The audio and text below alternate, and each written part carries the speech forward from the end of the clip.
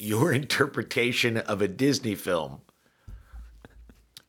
creates a higher value than Fight Club, is what you're saying. I mean, dude. Yeah. I think I guess what we have to define the values. The value that we're talking about here, the impact on society. I think that Beauty and the Beast had more impact on society than Fight Club has. Yeah. I'm Don Hall. And I'm David Himmel. And this is the Literate ApeCast.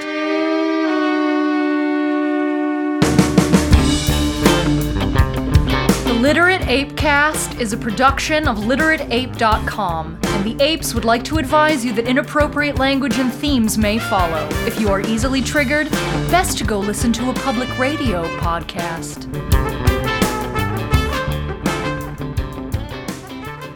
It's Halloween. It's coming up on Halloween. It's that month, and everybody's watching. It's like a friend of mine, Don Smith, who lives in L.A. He's an actor. He puts up, basically, he and his wife do like a marathon all month long and watch a scary movie every single night of October. Every single night. That apparently, and then he posts what they're watching on Instagram. So it's all these movie posters of these disturbing, like some of them are funny, are like Freddy Krueger kind of stuff, and some of them are like, like these fucked up, like Audition or the Human Centipede. It's like, what the fuck? And so the question, Human Centipede is not that scary. Human Centipede is more insanely stupid, and bad, But the thing, the question I was thinking about this is because if you go to any art gallery, some of the art is obviously painted to take us away, to give us an escape, to make us feel good, and then some of it is like way fucked up and it's really disturbing and it brings up terrible, it's for lack of a better way of putting it, it's designed to trigger us. Like the majority of the art from the Renaissance period when it was a lot of Christianity. Yeah, and so scary shit. Yeah, and I also I saw somewhere a meme that was very funny. It's like if you think people taking pictures of their food is just like a modern Instagram thing, and then they showed like 100 photos of famous paintings of fucking fruit, and it's like, okay, all right, that's a fair point taken. Which is why, just overall, that's why it's such an idiotic thing when older generations bitch about the younger generations. Well, in my day, but shut up.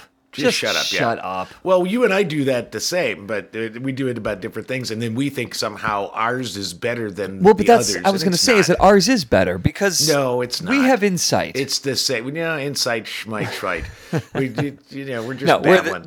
We're idiots. We're assholes. Yeah, it's like but that's the question is what is the? I mean, I guess this is what is the purpose of art, but is there more value, less value, the same value of it's like, okay, so I love now I can't Lanthimos, the guy who did The Killing of a Sacred Deer and The Lobster and Dogtooth, and I love it. They're very disturbing, right? Yeah, and really the whole point of these on some level is to trigger darker emotions, or at least a cathartic feeling of darker emotions, right? Right. But I also, quite frankly, love The Greatest Showman. Okay. I mean, I love it. And it's taking a historical figure and stripping all of the dark. I mean, there's nothing. He's just, it's just like it is the most antiseptic take on P.T. Barnum that you can have, because so the question is, art, is it better when it triggers us, when it's designed to kind of shake us up a little bit, or is it better when it's just there to make us sort of like, it goes to the heart of like our concept of comedy, and we talk about PC or anti-PC. Really, when you boil it down, you get rid of sort of the buzzwords. Mm-hmm. It is stand-up comedy as an art form there to shake us up? Or is it there to just make us giggle at silly stuff? And that's the question. Well, okay, so it's kind of a two-part question. The first one, we'll just get this out of the way, is stand-up comedy meant to shake us up or make us giggle? At its core, stand-up comedy, because it's comedy, should make us laugh. If it makes us laugh by being Rita Rudner, or forget Rita Rudner because she's kind of Seinfeld, old school now. It's like simple. Seinfeld or Jim Gaffigan. Is it Jim Jim Gaffigan Gaffigan's safe? a great, because he's very funny example. and he's got great insight. Or should it be a Bill Hicks or Bill Burr that we just the new one? It doesn't matter. So I think for the art, like any other kind of art, I think as long as stand-up comedy is making us laugh, like that's why stand-up comedy is getting weird now, like with the Aziz Ansari special and Nanette, where like there are some funny moments, but is it stand-up or is it storytelling? That's the question. Yeah, well, and that bridges the line, but that's one of the things I think is, going back to Hannah Gadsby, what I think is hysterical is that the whole gist of that special was, I'm quitting comedy. And then it was so incredibly successful that, of course, she's not quitting comedy. No, she's Jay-Z as a retiree. Like, nobody stop with the farewell tours. Just shut up. Yeah. I'm getting off Facebook. Just get off Facebook. Stop. Yeah. So, but because I was thinking about it, I love. That was the thing is in the early days of WP when we were doing WP theater, we did Dada stuff, and the whole point of the Dada stuff was to like really shake people up. Now the interesting thing was like Joe. I always like to put it as Joe model. James. Yeah, Joe James. Yeah. His model for Dada was more Hugo Ball.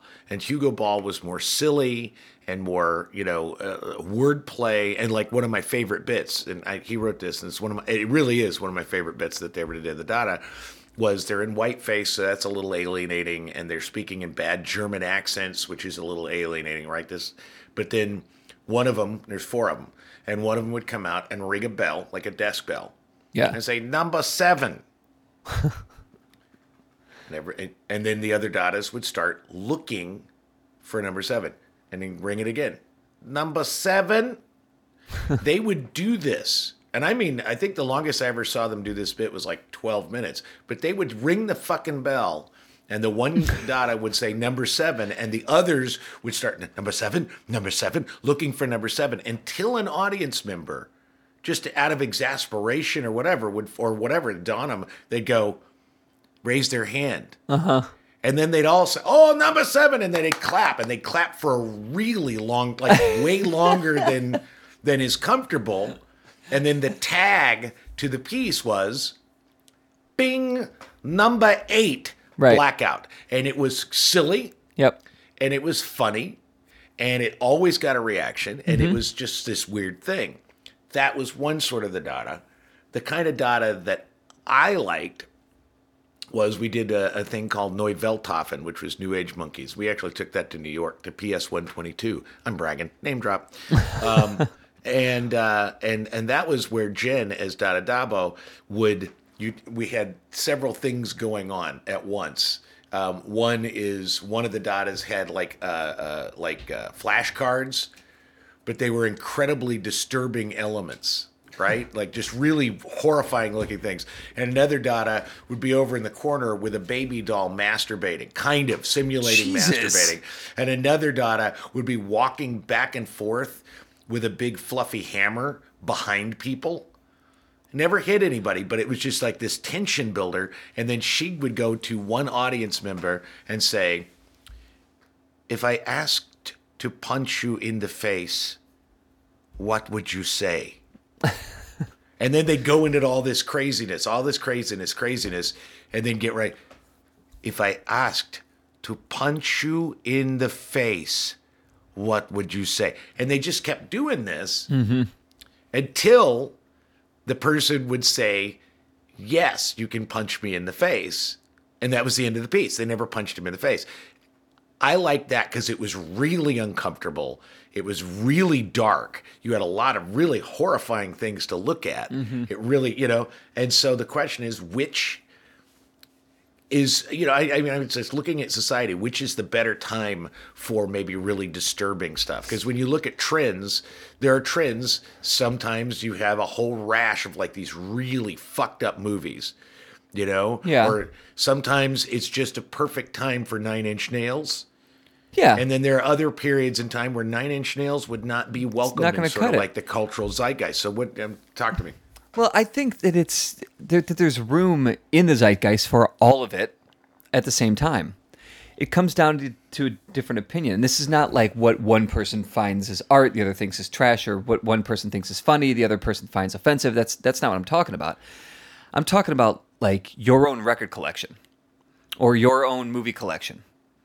Or forget your own. Like, let's just look at mine. Like, there are times when I will, in a day, listening to music, where I will go from like Katy Perry, Teenage Dream, into some like punk political propaganda within like a 4-hour work span, just because I'm like it's just my mood. Like I'm in the mood for pop dancey stupid meaningless bullshit, and then sometimes I just want music that's a little harder and faster and might be saying something with more political weight to it. Is it an error then? And this is kind of how I look at it, and this is where my own personal snobbery comes in. Is it an error to say that like safe art is more juvenile and more edgy art is more adult? I think that's silly, because good safe art, like if we look at going to Jim Gaffigan or Stevie Wonder.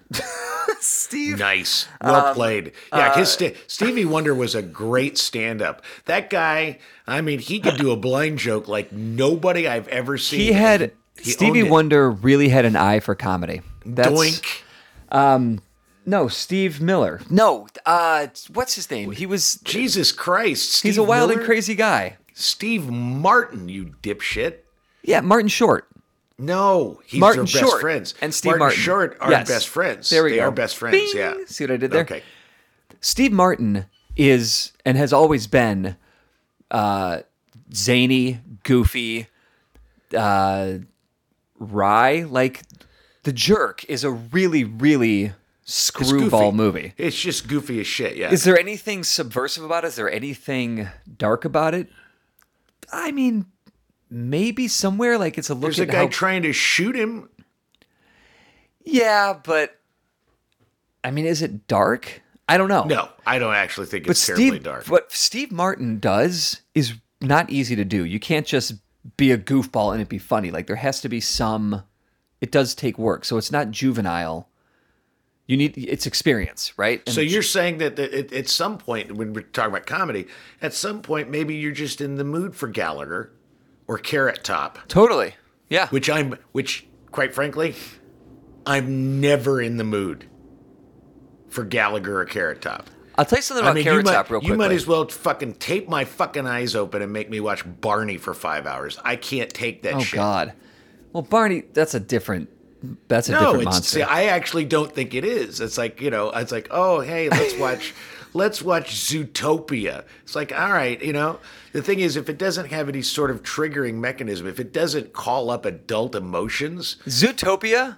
Hang on a second. Actually was good. That was a bad example. Funny. That is a very funny thing. Great but movie. It's not Sausage Party. Or I haven't South seen Park. Sausage Party. So that was right. South Park is a good example.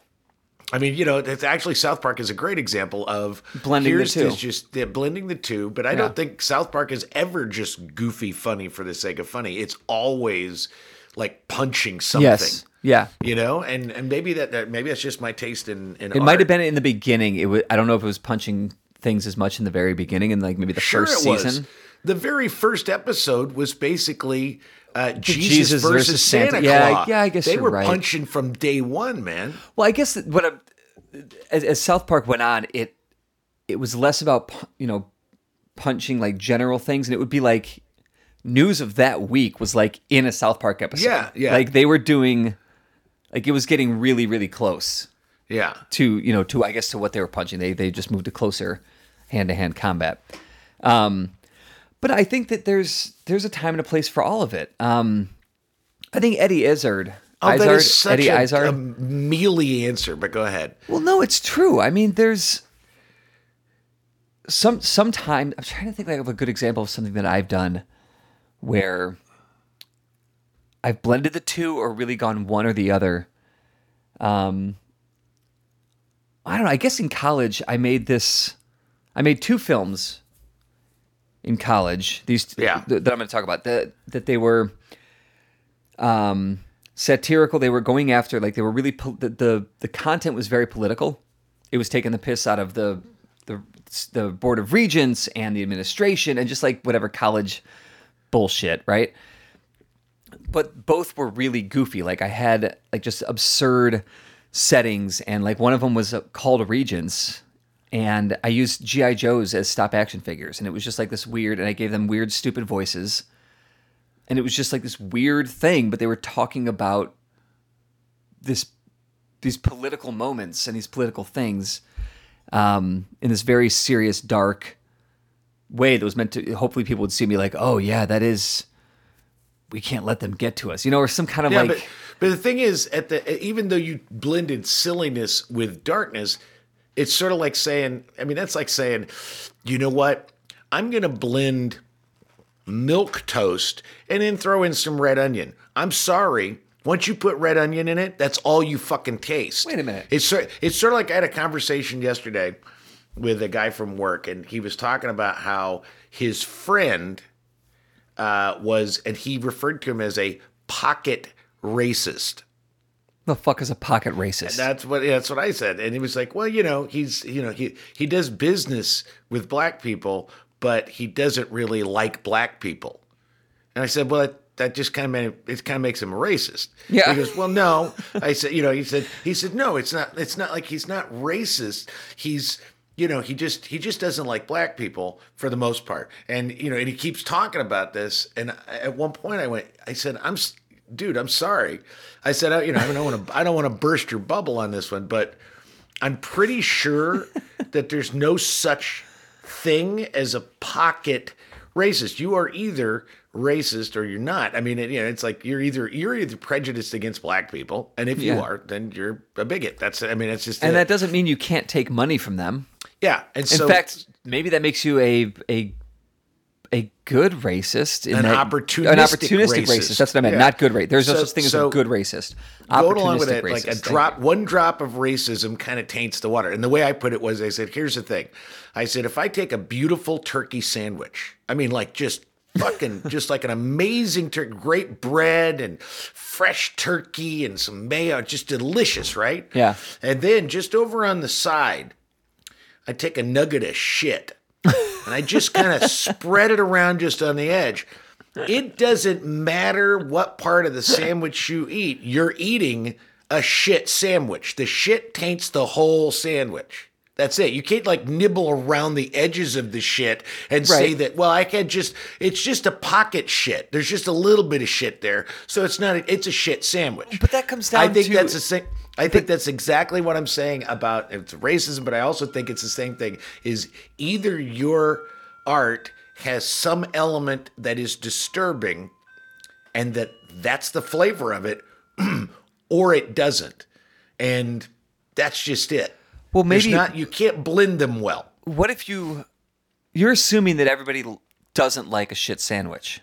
Everybody. I'm pretty much assuming everybody doesn't like a shit sandwich. And I'm pretty sure this thing, maybe they would like the sandwich if they didn't know there was shit in it. But as soon as you tell someone there's human fecal matter, like not just like, oh, maybe I have staph infection. It's like there's a turd in your turkey sandwich. I pretty much guarantee you that not even the hungriest motherfucker in the world's probably going to eat that sandwich. But even then, who cares? Who cares what other people like? What does it matter? Just watch the shit you want to watch. Laugh at the stuff you want to laugh at. Eat the shit sandwich if you want to eat a shit sandwich. Or don't. Or put more shit on your shit sandwich or less shit on your shit sandwich. It doesn't matter. It doesn't change the fact that if you want a sandwich, there's your sandwich. If you want art, go get your art. What kind of art are you in the mood for? Sometimes I want to go to the what is it? The Museum of the Chicago Museum of Art. What the hell do they call it? Like the Art Institute of Chicago. Thank you. I've had a long week. My brain is not firing. Man. You can't even remember the Art Institute. So yeah, like sometimes I want to go to the Fart Institute of Chicago, and then sometimes I want to go to the Museum of Contemporary Farts. and they're very different things. Okay. They're very different things, but I can still, so it just depends on what I want, what I'm in the mood for. Some people don't like the Museum of Contemporary Farts. Some people only like the classic stuff at the Fart Institute of Chicago.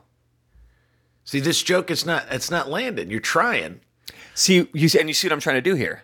I know exactly. I'm trying to put silliness into a serious topic. But it's funny as you saying, guess what? Chicken butt. It's just like, okay, you're like a fucking 5-year-old. I'm sorry. I bet the humor of a 5-year-old is only funny. This is the thing. Dana does this really well. It's like there's the rule of comedy is 3s. Yeah. And I actually think that's sort of symmetrical for all art. Yeah. Is that like 3 is just a powerful way of doing things. But if you do it more than 3 times, it loses its power unless you do what I call the Beavis and Butthead rule, which is you just keep fucking doing it until just the inanity just hits you and you can't stop laughing. That's what Family Guy does. Yeah, and Dana's really good at I'm just going to do this one thing so many times until I'm fucking rolling. Uh-huh. I can't stop laughing because and then once she's established that she's going to do this one thing so many goddamn times that I can't stop laughing, she won't do it for a month. And we sit in the car and then she'll do it. And it just fucking triggers me again. It makes me laugh every time. So it's, there is definitely that. So you weren't laughing at the fart thing right there, but I bet you that there's somebody listening to this right now who's like, okay. Either they're just like, I see what Himmel's trying to do here, or they're like, I see what Himmel's trying to do here. They're not laughing. But if they're really legitimately laughing, then I would say, wow, we're really nailing the 8-year-old set. But I bet you there's not a single 8-year-old that listens to this show to start. Second of all, well, that's why I'm saying no one's laughing at your fart joke. But there might be somebody out there who's like, fart joke. I can get on a fart joke, and but that's the kind of fart that they're into. Farts. Farty fart.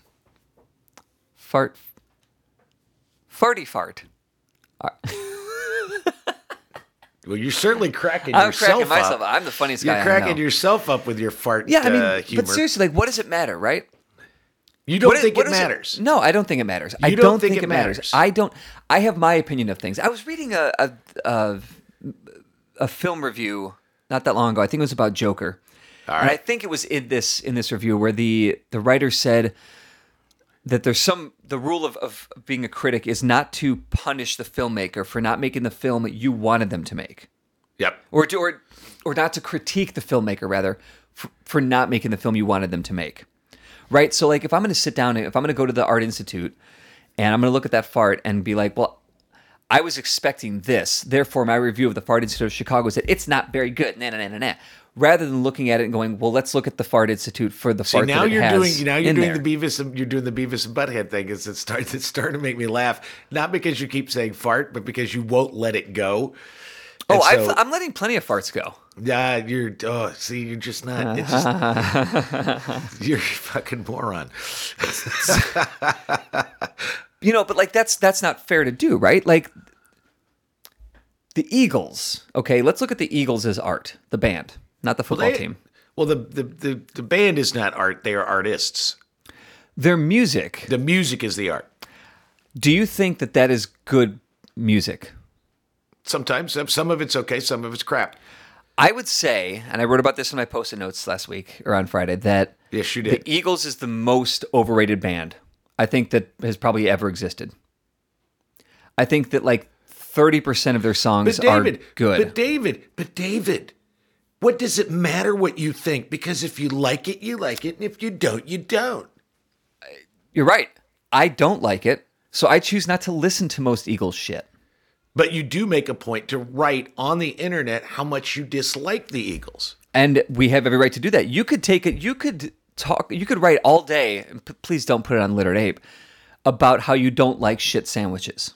No, that's in fact, that the next 8 articles I write are all going to be about Like one article will be a turkey sandwich with shit in it that I don't like. The next one will be Are they going to be actual reviews? It'll be like a Monte Cristo with like cat shit in it. Yeah, that's what it's going to be. It's going to entire. But you have to actually eat these shit sandwiches, make these shit sandwiches. I don't have to eat them. How are you going to review these shit sandwiches if you don't? Well, I mean, plenty of people reviewed Joker without having to see it. Yeah, but that's not good. And also, critique is not art. What? I don't think that critique is art. Well, I think probably you're right about that. I mean, it takes talent. A good critic has a talent. You know, Roger Ebert is Roger Ebert. So now I'm going to go back. Do you think there is a value societally for having art that intentionally disturbs you? Do I think that there's a value to having art that intentionally disturbs me? I mean, it's October. People are watching these fucking. Yes. I mean, they're watching movies. They're watching movies about people dismembering each other and raping each other and killing each other and all kinds of fucking weird stuff and all kinds of weird and music that's supposed to just make you feel on edge. All this going on, is there some sort of a value to it? And in that regard, and this is where it gets into it's all subjective. Remember, it is. If you're going to assign a value to it, then it does matter. It does matter if you're creating art that actually triggers or informs or moves you or disturbs you, or if it's just there to sort of like, okay, again, because there's one of the topics in the upcoming Bug House in October is all art political? Yeah. And my argument is, I mean, I believe that all art is political, whether it's intended on being political or not. For example, you go to see Steve Miller. Not Steve Miller. Any Disney thing. Disney, Disney is designed very much like I don't know, anything that's mass appeal to be as smooth and without edge as possible if they can, because they want to appeal to children, they want to appeal to families. That's the kind of thing. Yeah. So the question but it's very political because that is all about capitalism. If you go through Disney, you look at, and that's where they're trying to make it more political. Where are my black princesses? Where are my Asian princesses? This kind of, all right. So I get it, but there is a politic to that art. Yeah. And so go from Disney to like, let's say compare, as an example, compare Beauty and the Beast with Fight Club. Which one of those two? I mean, we certainly can say that they're definitely different audiences. I mean, I actually like both of those films. I mean, I love Beauty and the Beast, not the live action, but the animated. That was really bad. Yeah. Yeah, the live action was not good. But, but I also love Fight Club. So the question becomes, which of those two films has a higher value societally? Let's take a quick break. I want to think about that. I'm going to blow some ass, and we'll be right back. Literate presents Bug House, a 75-minute show designed to interrogate concepts, proselytize truth, and dissect popular thought through a lens of skeptical artistry. 3 bouts, 6 warriors, 3 decisions. Bug House aims to definitively answer the most and least important questions of the day. You can find the Bug House podcast on Apple Podcasts, Stitcher, or at literateape.com. My son is coming in to get some art supplies. Well, there you go. Let's see if he makes anything that has societal value. So, you asked, the question that you posed was, which has more value? Fight Club film or Beauty and the Beast? Or Beauty and the Beast. Like, I mean, they're both entertaining, but they're both artfully made.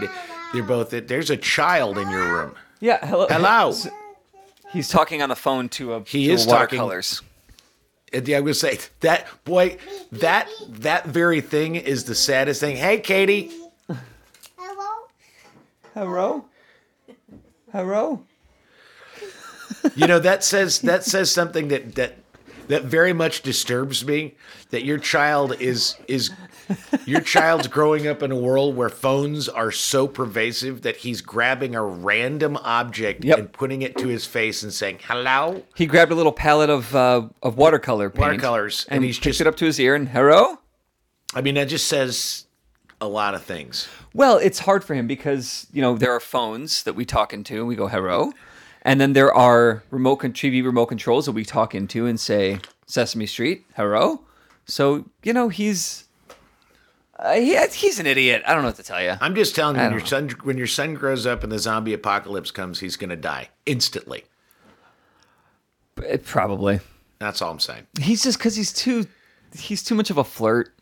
And he'll be like, hey, pretty zombie, and then they'll be like, all right. So, but no, I think, does one have more value than the other? Beauty and the Beast live action or Beauty and the Beast cartoon? Cartoon, yeah. Because the live action is shit, right? Yeah, it's crap.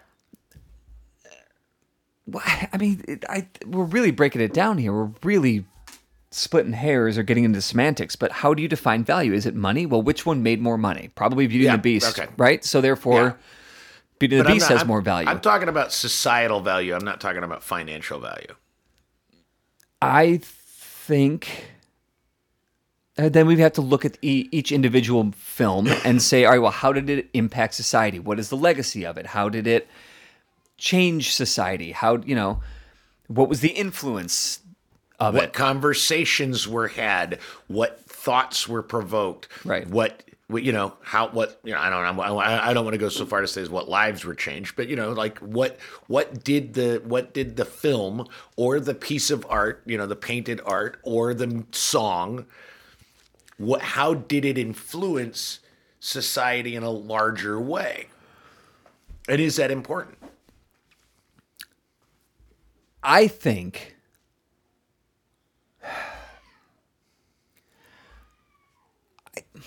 I don't. Again, I'm just trying to think about my collection of art, my books, my records, the paintings in my home. I mean, most of the paintings in my home are paintings my wife made. If I think, all but one. Yeah, all but one. And then the other, that one painting was a gift from another artist that he made it specifically for me. So do these things? Do they have an impact on the world? No, because they've never really seen the light. They were made specifically for your us, home, right? Yeah. But they have incredible value to me, and they have incredible value to Katie.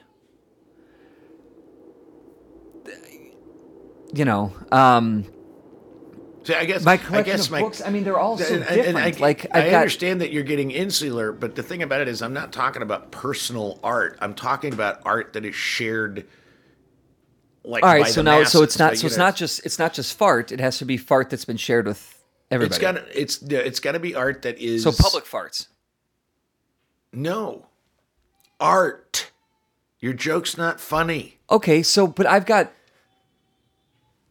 So it has to be public fart that has been shared with people. So it's not just fart for me. Like my diary. You understand journal. The more you do this, the more I'm seeing you just devolve in age. Yeah. And at some point you're just going to be like, I'm going to have to go, David, wipe your nose. Wipe your nose. So, but what you're saying is that the fart that I put in my diarrhea is not actual. What? My diarrhea. In your diarrhea? My diarrhea. Dear diarrhea, I had a tough day at school today.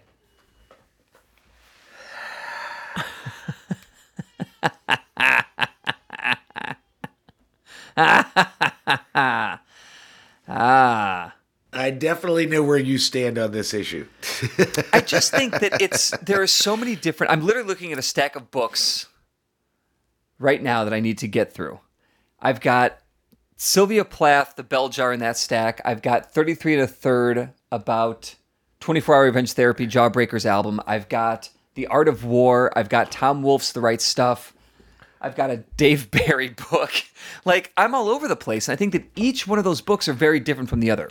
Again, you're taking this very personally. I'm not talking about personal taste in art. I am talking about the societal value or advantage or disadvantage to art that is larger than your fucking book collection. Right, but my fucking book collection is but that is culled from art that has been put out there. So what I am saying is get away from your book collection and your record collection. Okay. Just stick to Beauty and the Beast and fucking Fight Club. We already discussed that. No, we haven't. You're not given me an answer. You've just said, I don't know. Well, I said the Beauty and the Beast. If we're going to look at value as, we have to define what the value is. Break it down. Financial. We're not talking about financial. I don't give a shit about financial. Societal value, I would say that Beauty and the Beast probably has more societal value than Fight Club. So why? Because it is able to tap into a larger audience. It is able to influence that audience, for much of the audience, at an early age, which can be more formative, that they'll hang on to that shit for a whole lot longer. Like, we remember the things that affected us as kids. Like, we'll hold on to those memories and like, oh, I remember Beauty and the Beast. Where few of us who watched Fight Club in our 20s go, oh, I remember Fight Club. That was when things were good. It's just like, oh yeah, it's a great movie, and I liked watching it a lot. So in other words, you place a higher value on popularity. No, hold on. On popularity. Not talking about me. You told me not to talk about me when I'm talking about my fart. You said that Beauty and the Beast societally has a higher value than Fight Club as a piece of art because it was more popular and it will be remembered by children and us as remembering our childhood, rather than a film that addresses some very complicated issues, that has complex questions that have to be discussed. So you're saying that you're okay with the value of art being just simply the infantilization of society.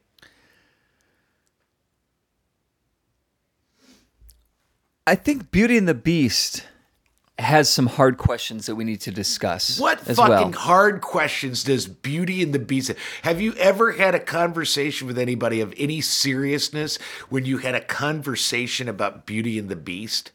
Don, I haven't, but I'd like to right now. All right, tell me, what are your big issues with Beauty and the Beast? What are the heavy questions that why are is posed the by Beast? this film? Why is that prince or that whatever the hell is he a prince, whatever the hell he is, but he's got that castle, he's a rich guy. He's a rich white man. Yeah. What is it that gives, why is he cursed? And turned into a beast and everybody, like, do you remember why? Because he turned away the witch. Right, because he was mean, he was angry, he was selfish, and so in turn, he was punished. Wow, and that's a complicated issue? So, because the question is... This is like the most broad... Is this what we do? Is this what we do to people that are mean? We just banish them, or do we try and teach them a lesson? Would you do me a favor? Get up Rehabilitation. And grab that watercolor set from your child. Hello? And just give him blue, yellow, and red. That's it. That's all he gets, because apparently you believe that the best art is in the most primary of colors. It's not what I said. It is what you said. No. Dude, the big question is... Have you seen Beauty and the Beast? What primary colors are in Beauty and the Beast is a dark film. Yeah, it's a dark film, but basically... Angry white man turned into a monster. You broke down... I know, but you broke down Beauty and the Beast by saying, here's the complicated issue. Why did he become the Beast? Because he was mean. No, you didn't let me finish. That's as primary colors you get. No, but the question is that how we should deal as a society with grumpy, mean people? We just banish them. We punish them. We don't try and rehabilitate or educate or bring them into our fold. See, I think that woman who cursed him, I think that was entrapment. I think she wanted to go and bring down a rich white man. So she tricked him. What you're saying is... Of course he was going to turn her away. He's a fucking asshole. Okay, and I was saying, societally, you're saying that your interpretation of a Disney film creates a higher value than Fight Club, is what you're saying. I mean, dude. Yeah. I think I guess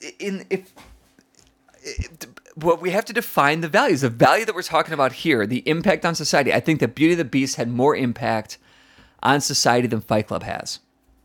Yeah. Now, that's not saying that Steve Martin has more value than Bill No, Hicks.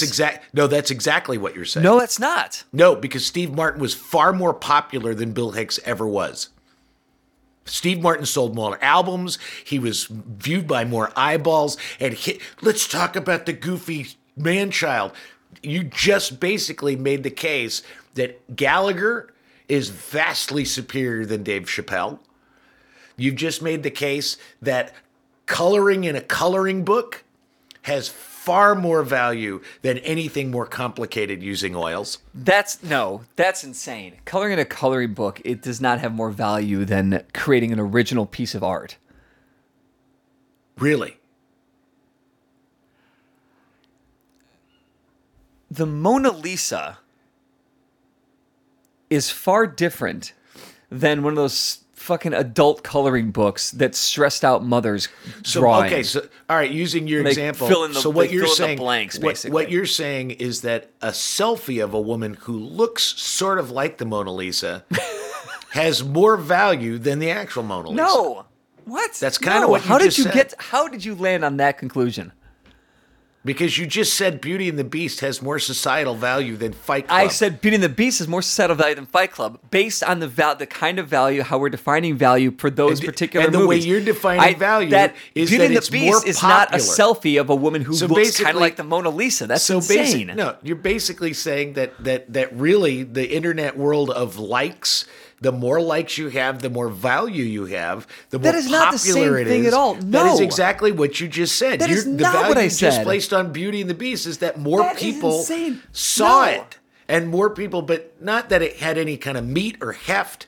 I mean, that argument basically says that McDonald's is vastly superior to like some burger that was made at, like some... No. Not at all. That's exactly what you just said. No, you're comparing and contrasting things that cannot be compared and contrasted in this discussion. Oh, I think so. I think I totally can. McDonald's. No, Six things. We're gonna have to continue this because this is bullshit. All right. All right, Simeon cohort. Here's Don and David with the 6 things you should do for the week. This week I had a very busy week. I did not take care of myself this week. So this week, my 3 things for you to do are going to revolve around the theme of self-care. So the first thing that I encourage you to do this week is to take 5 minutes at some point this week and jerk off. Just make yourself come. Male, female, I don't care. Just sauce yourself up. Punch your clown. Pick your... Punch your clown. All right. Punch your man in the boat or whatever. My first is a listen. It is a podcast called Disturbing the Peace, Piece. Disturbing the Peace podcast. It's all about artwork and art's impact on society. They have episodes on degenerate art from Germany, which Hitler basically said anything that was Jewish was degenerate art. They have an episode called This Art Will Make You Sick. They have one on public art. Disturbing the Peace podcast. Okay. And it's all about fart. Excuse me. So, and this Disturbing the Peace is all about fart. That's it. No, it's about art. That's what I said. You fucking child. My next thing to do this week is to get some sleep. Yeah. When you're done jerking off or twiddling your clitter, take a nap. All right, let's take a nap. I think that's good. My second is after your nap. It is a read. It is online. It is the site is widewalls.ch. Wide, W-I-D-E, walls.ch. The article is Disturbing Art, the Ingenuity of the Disgusting. It's actually a really good piece. It's got a lot of examples of art from like across the ages that really pushed that envelope of what good taste was and how it affected sort of like the art world at the time. Okay. My last thing to do this week is, because it is Halloween and because of the topic, I guess let's just say, take a moment to enjoy the disturbingness of Human Centipede 1 and 2. Watch them back to back. Collectively, it's like an hour and a half of your time. They're really short movies. Human Centipede 1 and 2. Give those a watch. Mine is a watch. It is on Netflix right now. Dana wanted to watch it. It is called Climax. It's directed by Gaspar Noé. And it is basically, it's based on a true event where this French dance troupe got their punch spiked with acid. I mean, that's the story. Whoops. But this is, at one point, I mean, he creates essentially an entire cast of just kind of despicable people. Not even despicable, just sort of like not that interesting people. They're just, so like the first half of the film is them just being these dancers that have rehearsed. It's a great dance routine. They're all incredibly dancers. They look great. And they're just being sort of like this communal group of artists. They're catty in their own way, and they're supportive in there, and everybody wants to fuck one of them, and then there's all this kind of stuff. And then all of a sudden, the acid kicks in, and it gets fucking weird very quickly. It's very disturbing, and the thing about it is, I'm still thinking about it. Images from that movie are still in my head, and I'm still wondering. I'm still thinking about it. And so it has lasted longer than, say, Three Amigos. What? But that's got Steve Miller in it. It does. So here's something else that we should have talked about. No, you can't continue the conversation because Breaking we're done. Bad. Breaking Bad is not safe stuff, and that thing has value. And that's some fucked up dark shit. That's what... Now you're starting to come my direction in the conversation. I mean, that's the show. I would prefer to watch Fight Club. And that's the show. Over Beauty and the Beast. The show's over. The show's over. That's just how I feel about it. Like, as far as fart goes, it's just... Yay!